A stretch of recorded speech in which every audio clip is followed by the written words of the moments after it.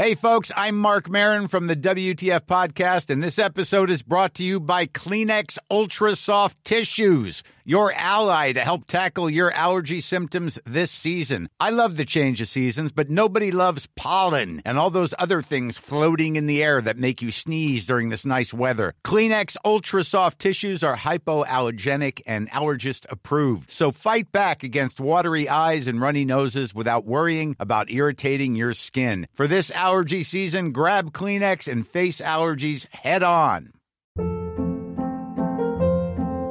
Hold up. What was that? Boring. No flavor. That was as bad as those leftovers you ate all week. Keke Palmer here, and it's time to say hello to something fresh and guilt-free. Hello Fresh. Jazz up dinner with pecan-crusted chicken or garlic butter shrimp scampi. Now that's music to my mouth. Hello Fresh. Let's get this dinner party started. Discover all the delicious possibilities at HelloFresh.com.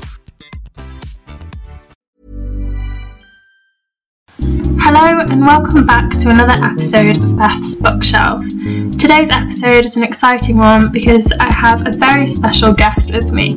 It's Ava DeLaura, author of Love Letters to the Dead. Now, I read Love Letters when it first came out, and like everybody else around me, it seemed, I fell in love with it. Ava is also a screenwriter and is currently writing another novel.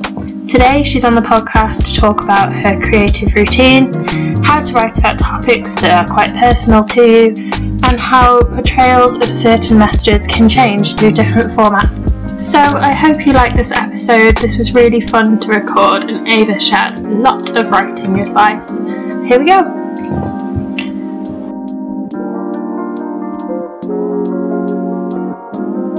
Thank you so much for doing this with me. I was really excited to talk to you today. Oh, it's my pleasure.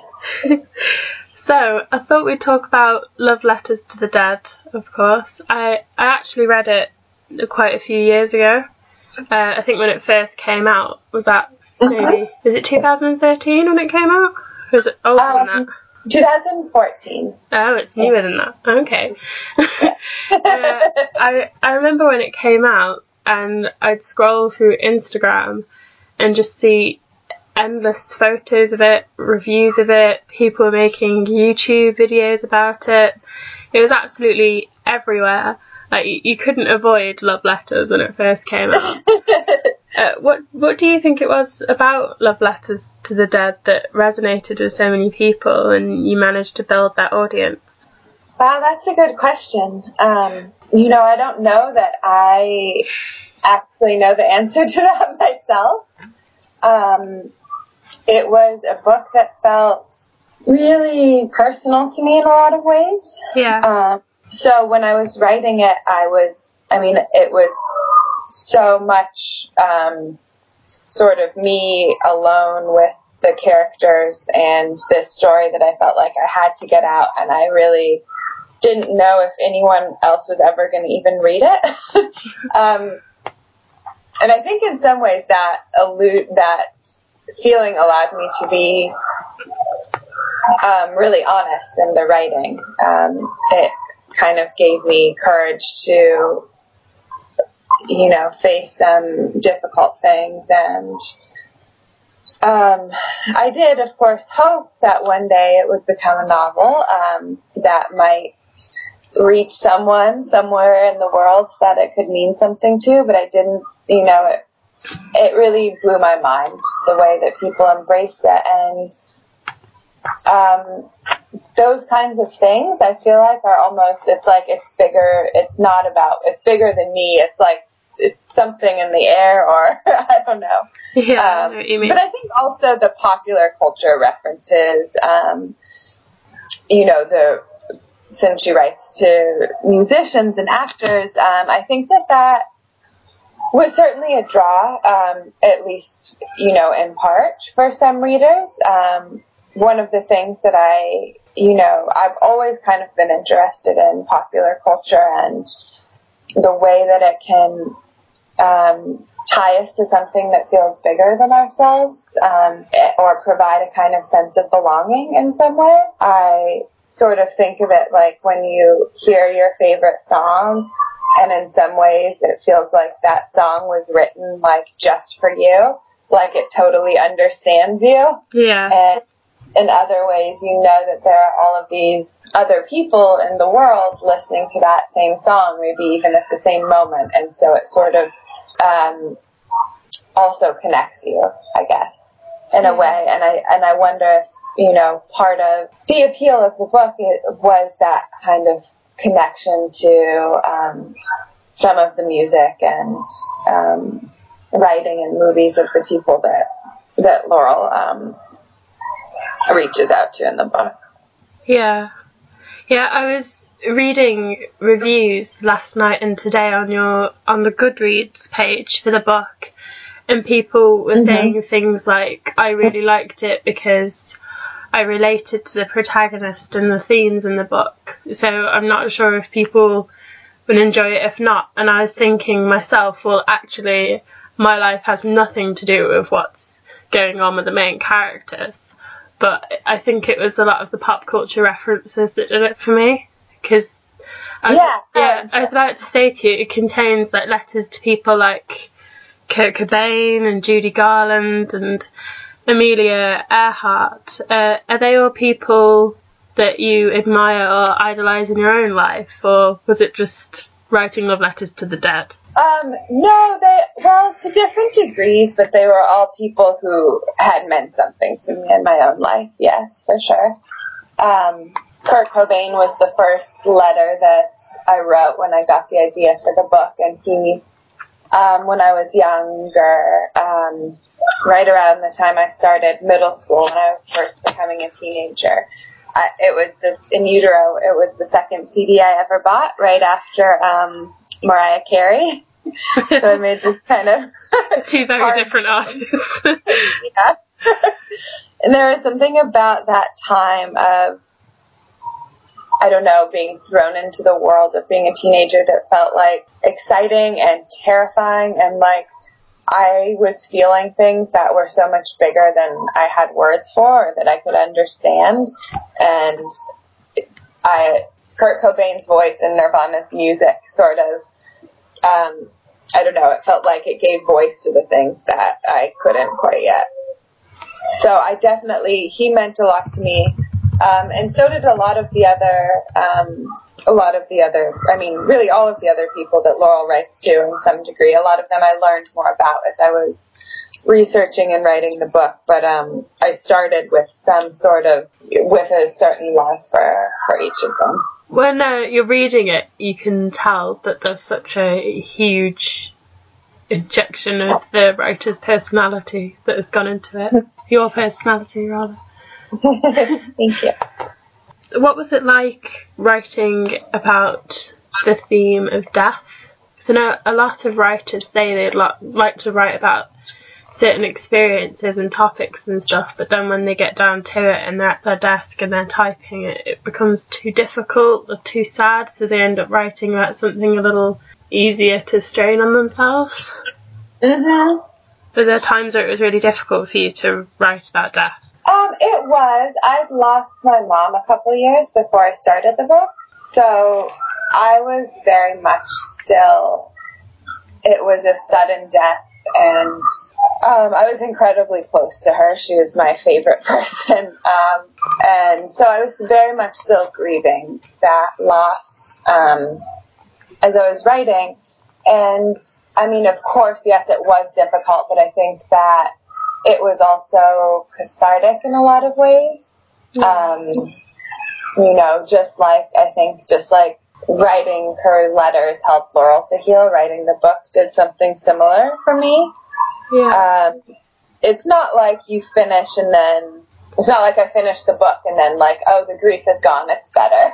But I think what happened for me during that process was that I learned that it was something I could live with. And I learned, I don't know, the kind of lesson that Laurel does in the book that, you know, we can be the author of our own stories. And there were certainly, you know, it was certainly like an emotional journey for me, I think, to write it. And there were, you know, many scenes or moments that were really difficult get onto the page, or that even kind of came up by surprise that I hadn't been expecting.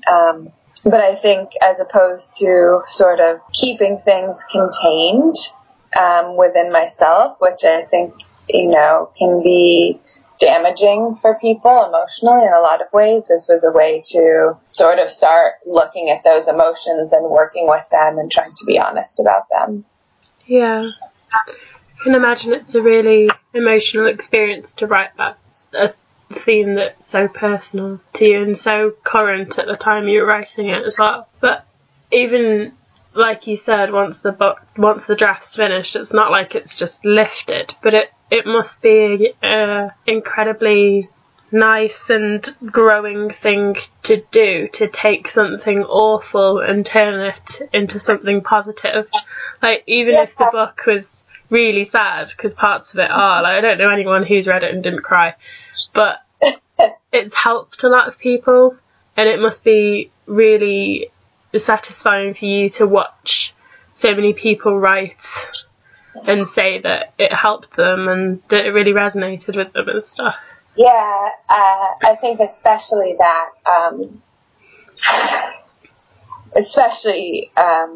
hearing that it's, hearing from people who have felt like the book has helped them, has been like the most rewarding part of the whole experience, and has made me feel like, like there was a lot of pain, and like there was, I don't know, it gave me a way to kind of do something with that pain, or to create something, positive in a sense. Yeah. It's what people say you should do, isn't it? Take pain and turn it into art. I guess there's a chance I believe in that. It pulled off very well, trust me. It was a lovely read. It's strange as well, because I never really read books like that either. I don't like books that are too sad. Like, I avoided The Fault in Our Stars like it was the plague, and I've never read The Notebook or anything like that. I purely picked up your book because it was stalking me on Instagram. It was everywhere, and I was like, actually, this is really sad, but I can handle it. One thing I did want to ask you is what made you decide, I'm assuming you decided to write the book because of your experience. What made you want to write it in the form of letters rather than a standard novel form? I don't know. The idea came to me actually like that way. It was the title that I thought of first. Really? That's weird. Yeah. A lot of people say the title's the hardest part. I'm finishing my next book right now, and the title is the hardest part on that one. I keep emailing my editor and being like, wait a minute, I don't like the title. Can we change it again? But for some reason with this one, that was what I thought of was Love Letters to the Dead, and I thought that it would be a book about a girl dealing with personal grief by writing to famous dead people, and that was kind of what I knew from the beginning.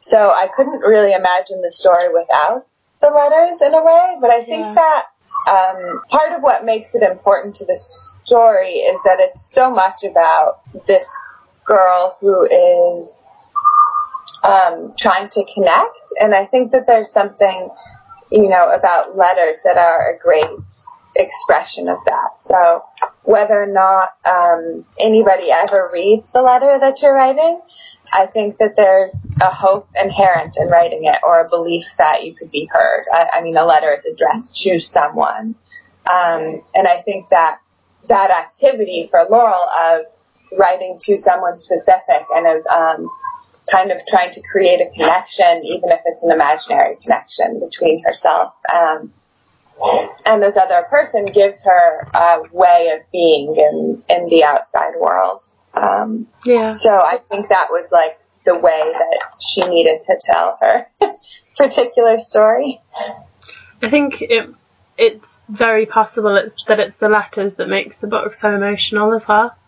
There's nothing more personal writing-wise than a letter, is there? Like, I remember when I was in school and you get taught to write letters when you're about 10, and you have to pick a celebrity in class and write them a letter. And I would have either wrote mine to Kylie Minogue or J.K. Rowling. I know they're very different people, but that's who I was obsessed with when I was 10. And even though they probably never read it, I still feel like I've spoke to them. Yeah, that's so lovely. Yeah. Right, because you feel like this actual connection. Yeah. I suppose tweeting's the modern version of that. When you tweet someone saying you liked their song or book or something, even if they don't even like it, you still feel like you've told them and they know. Yeah, you're speaking to. Yeah, I really liked that it was in the form of letters. Was the process of developing the plot and developing characters ever a challenge to do within a letter-based format? Somewhat. I think at some point, in earlier drafts there was more repetition. I sort of treated each letter like, oh, she's starting this letter to this person and telling them about her life for the first time. So obviously that was tedious, I think, in some ways, or to read, or it made the book slower. So I sort of, as I was, I went with the conceit that I think was true and realistic, that she is addressing each person as if they are already part of her world in a way. And kind of with the immediacy of whatever's happening for her in that moment, or whatever she's thinking about in that moment, or whatever memory she's going to, versus a sort of, hi, let me tell you about myself, for the first time to each new person. I know you did still sort of stick with a traditional storytelling novel format within the letters, because some of the letters towards the middle of the book are a lot longer, and you sort of get lost in the story, especially if you read it in a couple of days, like I did. And you almost forget that you're actually reading a letter, because there's dialogue in it and you're talking about Skye and her other friends and what they've been doing and stuff. And then when the next letter starts, you're like, oh yeah, I was in a letter. Right, yeah. Whereas there are others that are more directly to the person she's writing to, so it feels more obviously letter-like. But I imagine that it would be a little bit of a challenge. But it's worth it because the letter's more personal. Balancing that definitely was a little bit of a challenge. And I had at the beginning more different people that she wrote to than the ones that ended up in the final draft. And eventually I kind of pared it down in order to focus on really creating the arcs with the people that she was writing to, because it was really important to me that it felt like she had, like there was a relationship there, even if it was imaginary in a way, but that she kind of went through an arc with many of the people she was writing to in terms of her feelings about them and her understanding of them, and that could kind of parallel where she was in her life and where she was in her kind of grieving process and in her ability to think about her sister. Yeah. But that part of things did take many stages of revision and I imagine it's easier to show more of Laurel's personality and her connection with the dead celebrities / well-known people if there's less of them. Yeah, exactly. Yeah. If you wanted more of them, you should have wrote it like this year after 2016 was over. I know, God, I know. I bet after last year you were like, why didn't I write it now? No, but if I had... It'd be a long book. It would be a long book, yeah.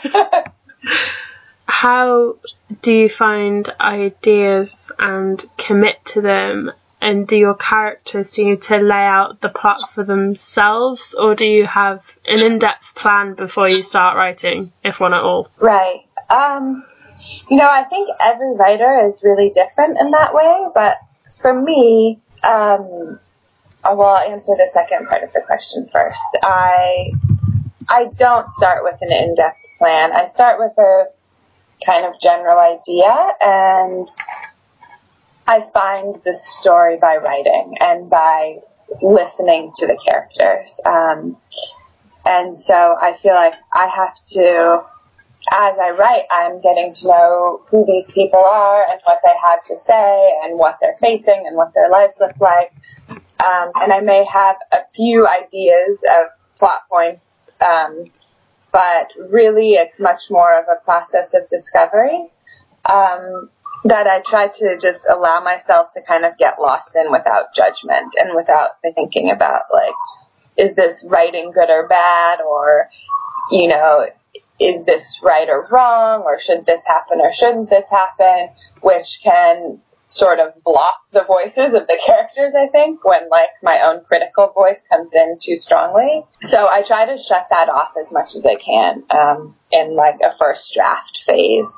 Yeah. And then, you know, as a consequence, I have a very messy first draft that's sprawling, and a lot of the writing is really bad, but by the end I feel like, you know, I know a lot more about who these people are and what happens within their story and what is important that needs to happen within the story, and I feel a kind of closeness, so then I can go back and start to outline and structure and map out the plot once I kind of have the material, if that makes sense. Yeah, I think sometimes people tend to write a plot, and then if their characters' personalities are really big or really different to one another's, they don't work together, so you have to change certain things about your first draft to suit the characters. Yeah, I agree. I think even if you do start with a plan, you have to kind of be open to the idea that the characters might have a different idea, you know, a different thought about what happens within a scene. You don't get your own way, even if it's your own book. Yeah, totally.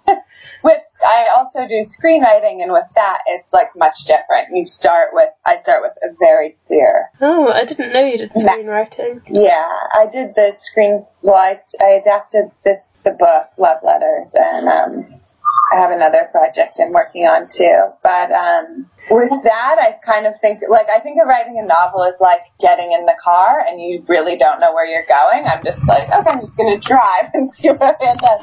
Whereas, you know, with the screenwriting, you kind of have to have a clear map. Yeah. To begin with, because there are certain points you need to hit at certain, I don't know, it's just kind of like a different creative process for me. But in terms of where I get the ideas, I don't know. I draw, I think, certainly from my personal experiences.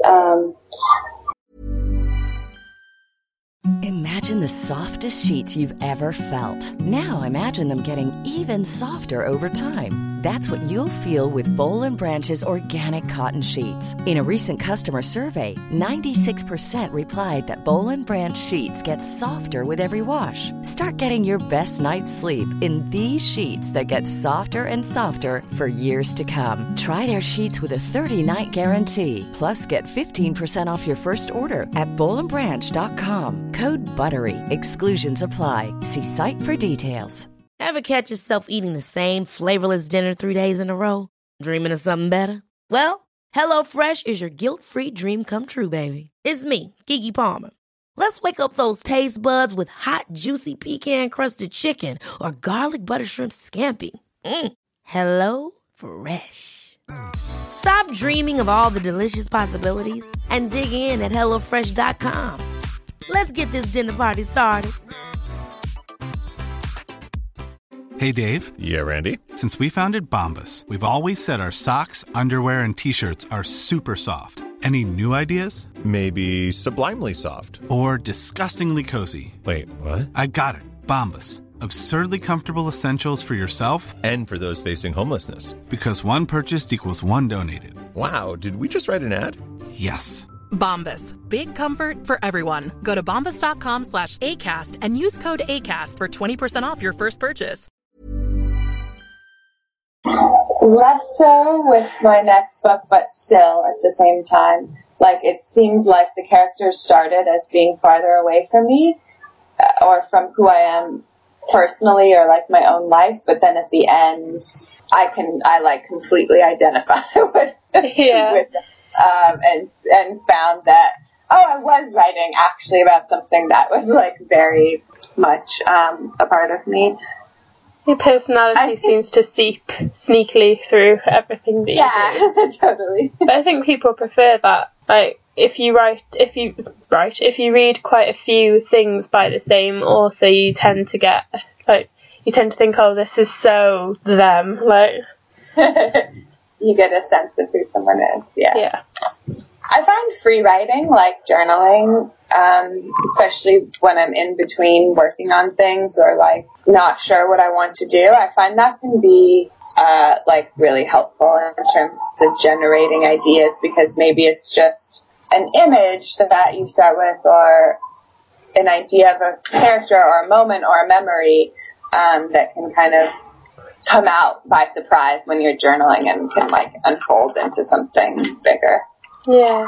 Free writing can be an odd experience, especially if you start with a keyword and then just write straight for 10 minutes and try not to take your pen off the page, and you can start with like the word door and end up with the scarf monkey at the end of it. Yeah, it's great because you just are kind of following the halls of your mind in a way that you know, might not really sit down to and like be able to experience otherwise. Yeah. That's really cool.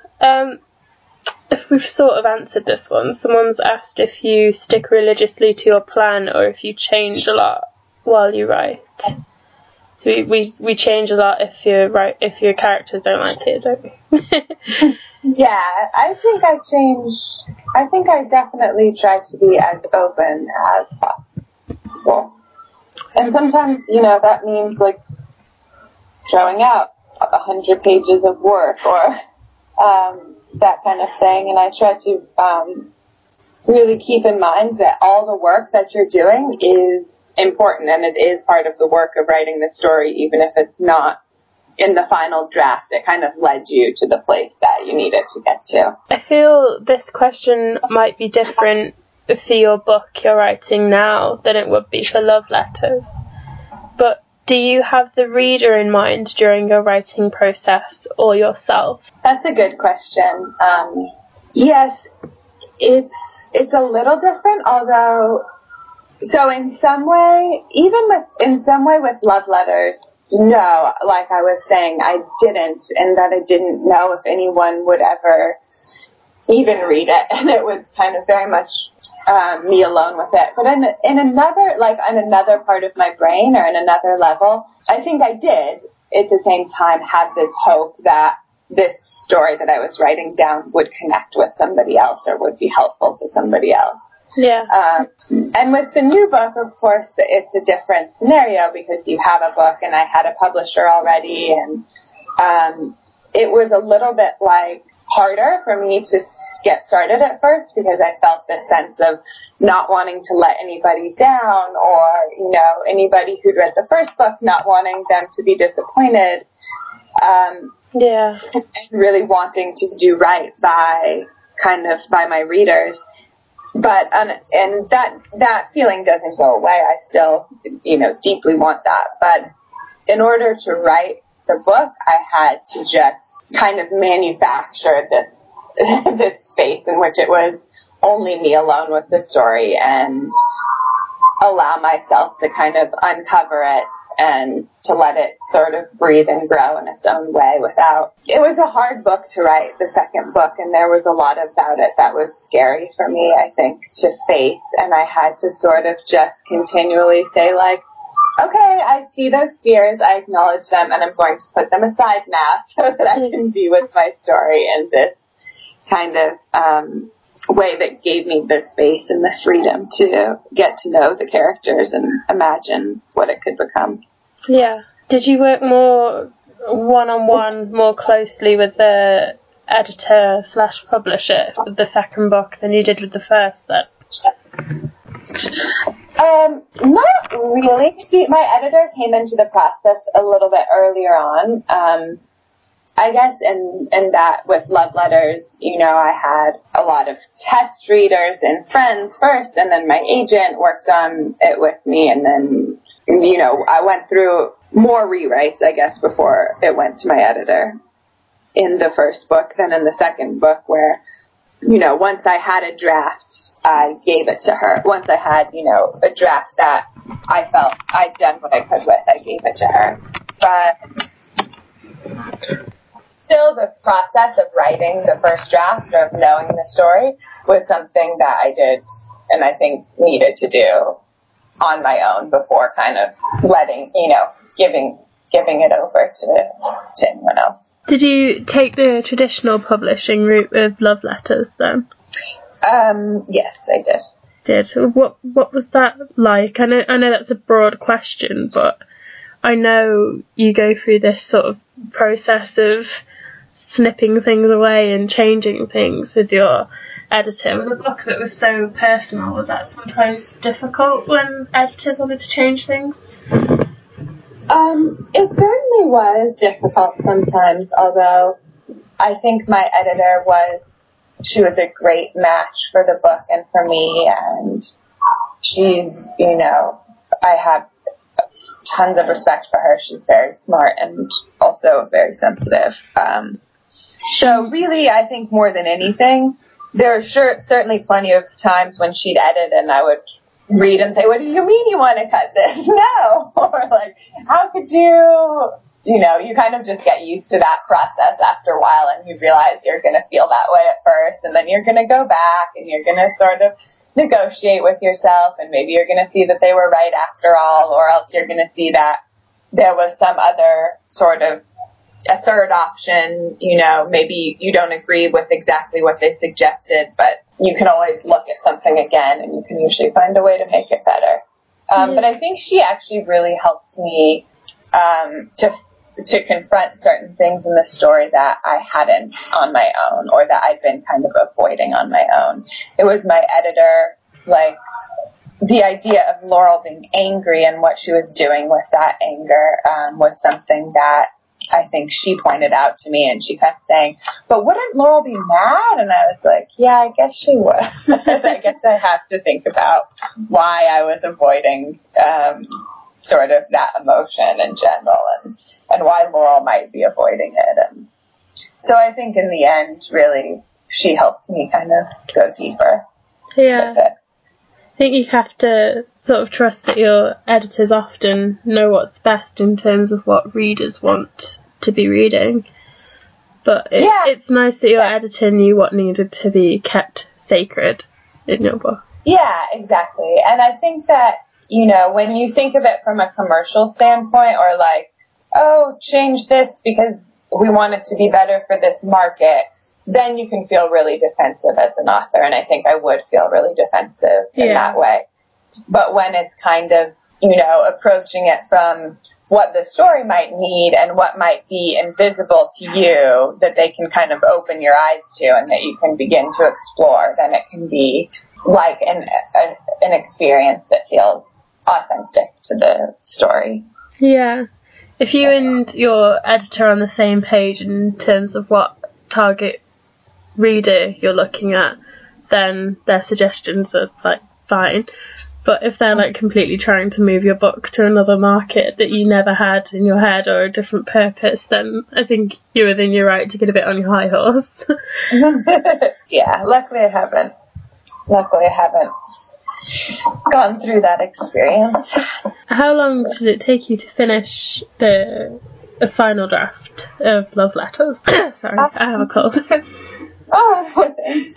I had been working on it for about, how long was it? I get asked this question. I'm always losing track of the years, like, blur together. I think it was like 3 years that I worked on the book. Not necessarily straight through the whole time, but between when I started writing it to, like, when I finished the final draft with my editor, it was about 3 years. Wow. Yeah. That must have been incredibly rewarding to watch it be so enjoyed, though. Yeah. books are things that, you know, you have to want to live with them for a while. Although I know some authors, my friends, I don't know if you know Jennifer Niven. She wrote brilliant books. Yeah, brilliant. She told me she wrote Holding Up the Universe, her second book. She was like, yeah, you know, I was having trouble writing, and I was having trouble finding space to sit down, and then I just did it, and I was like, oh, that's so amazing. Like, how long did it take? And I think she told me it took her 3 months or something. I was like, what? God.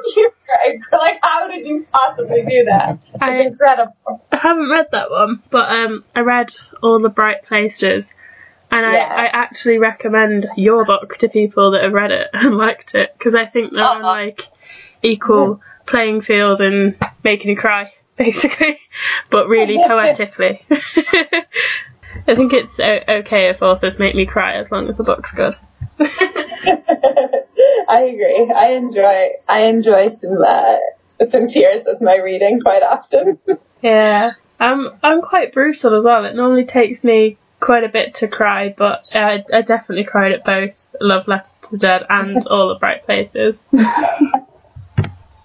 That must be such an odd feeling of pride. Like, yes, I got emotions out of people, but I made them cry, and I should not be happy about that. I'm like, someone's like, it made me cry. I'm like, thank you, sorry, I don't know. A blend of the two? Yeah. Yeah, it must be a weird one. In an age that is very social media heavy, do you think you found it quite difficult to promote yourself? Oh, that's a good question. A little bit. I'm a pretty private person in general, I think. I don't... Yeah, I think that's what's difficult for people, because being very assertive online is sort of forced on you when you do any kind of art now. Yeah. You know, in the one hand, overall, I think it's a great thing, and I wouldn't give it up. Just because I love the opportunity to interact with readers, and I've gotten so many, you know, incredible messages on Twitter or Facebook or, you know, emails from my website, and I love that, you know, that I can write back to people and that I can interact with readers. It's like, you know, it's a real gift, and each of those messages feels like a real gift. So I don't take it for granted, or really, I don't have any regrets about using it. But in terms of you know, this kind of pressure to sort of create an image or to, well, you should, you know, tweet about it. I don't know. It's not really my most natural mode, I guess, of interacting. I tend to just be, I'm more of an introverted person, and more kind of, just private in my life. So balancing that can be a little bit of a challenge. I was thinking, when I was talking to my mum about doing this podcast, I'm so sad. After every episode, I was ringing my mum it went really well, and tell her about it. And she's like, it's so weird the age that you live in, because books I read from your age, when she was my age, she would never tell the author that she liked the books. She certainly wouldn't get on Skype and talk to them for an hour about how much they liked it and ask them questions and stuff. And she was like, social media definitely comes with a lot of baggage, probably more baggage than anything. Yeah, it's true. But it's an incredible thing as well. It's incredible, and sometimes it's dangerous. We can see it, you know, in a lot of different forms, I guess. But yeah, you're right. I mean, the authors of the books that I loved when I was young were these, you know, I didn't know anything about the authors, I guess. I just knew the books. But they used to be just names on the cover, didn't they? Yeah, and it was really the book itself. And I guess that's an interesting thing, you know, that now that we have much more access to, you know, even for me as a reader, now that we have more access to sort of the authors of the books we love, and to kind of getting to see at least a tiny little glimpse of who they are or who they might seem, you know, be in this certain space, it kind of attaches a personality to the work of art versus just having the book by itself. Yeah. I don't know. I mean, I think overall the ability to interact is wonderful, and it's important, and it ties people together from, you know, all kinds of different places and you know, all across the world, and that's a beautiful thing. So I think overall it is good, but it's also is interesting to think about how that affects your, you know, your relationship to a work of art. These days, like with your experience, was there pressure from your publishing group to maximize your social presence? Sure, yeah. I mean, I don't say pressure in the negative sense. They weren't, you know, bullied about it or anything like that, but definitely as the first-time author, they ask you to try to get involved in social media, because that's a lot of how, especially for young adult audiences, I think that's a lot of how they try to promote the books. And as a first-time author, you want to do whatever you can, you know, to be helpful and to try to get your book in front of readers, because there's no guarantee that anyone will find it. So yeah, definitely. I made my Twitter account for that reason. That it wasn't something I really did much of before. Did you promote yourself in other ways, like doing any book signings or things like that? Yes, I did. I did get to do some traveling around the country when the book came out to different bookstores and schools, and that was. And before it came out, I got to travel and meet some like booksellers and bloggers in different cities, and that was like so wonderful. And also, since it's come out, I've gotten to travel to internationally a little bit as well, to Argentina and Mexico and Brazil, and those have all been like incredible experiences. Yeah, I wrap up all of my interviews with this. What books would you recommend? Basically, I used to say, what 5 books have stayed with you through your life and have influenced you and stuff, and people used to feel massively under pressure with it. They were like, 5 books? Yeah, I'm glad you didn't ask that. And people always cheat and say a series, and I'm like, no. Try again. We've already said 1. We've got All the Bright Places. For me, the books that I've finished most recently that come to mind. Yeah. But I would say, what I mentioned before, Jennifer Niven's book, Holding Up the Universe, is really lovely, and I highly recommend that. And Another Brooklyn by Jacqueline Woodson, who was a young adult author, and this was an adult book, and although dealing with teenage girls and the friendship between 4 girls, and it is just so beautiful, so beautifully written. I couldn't recommend that enough. The Naples series by Elena Ferrante, the Italian writer, has been one of my favorite sort of reading experiences, I think, in the last couple of years. That was really affecting for me. Yeah. Right now I'm reading Swing Time by Zadie Smith, and I'm adoring it. I'm not done yet, though. Thank you. They sound like some good recommendations. I haven't heard of the series by the Italian writer. I'll have to give it a Google. Oh, I bet you should. I bet you'd love it. It's like epic.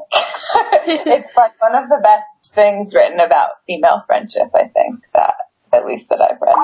Oh, that was a weird noise. It sounds really cool. I'll give it a little research in a bit. Well, thank you for coming on the podcast today, and good luck with your second book. I hope you managed to actually decide on a title that you're okay with. Thank you. I know, I can't even really talk about it properly yet. I have to come up with the title. I'll look out for it. But thank you very much. Thank you again. Enjoy your evening, and thank you so much. It was so lovely to talk to you. And you. Thank you very much.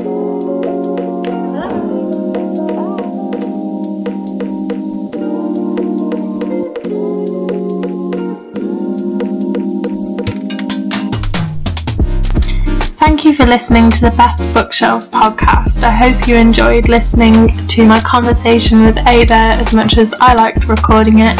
Make sure you check the description to find out where you can order Love Letters to the Dead and where you can follow Ava for updates on her writing. I also have my Goodreads linked below so that you can track what I'm reading, and a guest list for my podcast will be up on my blog soon, and that will be down below too. So thank you again for listening, and I'll be back next Sunday with another episode. Thanks again. Bye.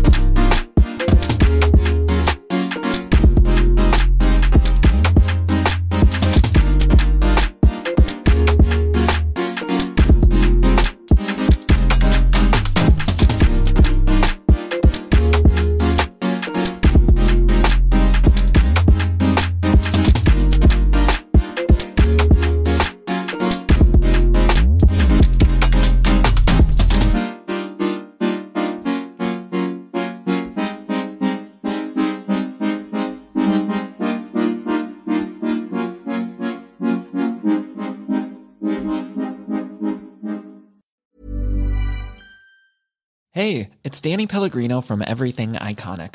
Ready to upgrade your style game without blowing your budget? Check out Quince. They've got all the good stuff, shirts and polos, activewear, and fine leather goods, all at 50 to 80% less than other high-end brands. And the best part? They're all about safe, ethical, and responsible manufacturing. Get that luxury vibe without the luxury price tag.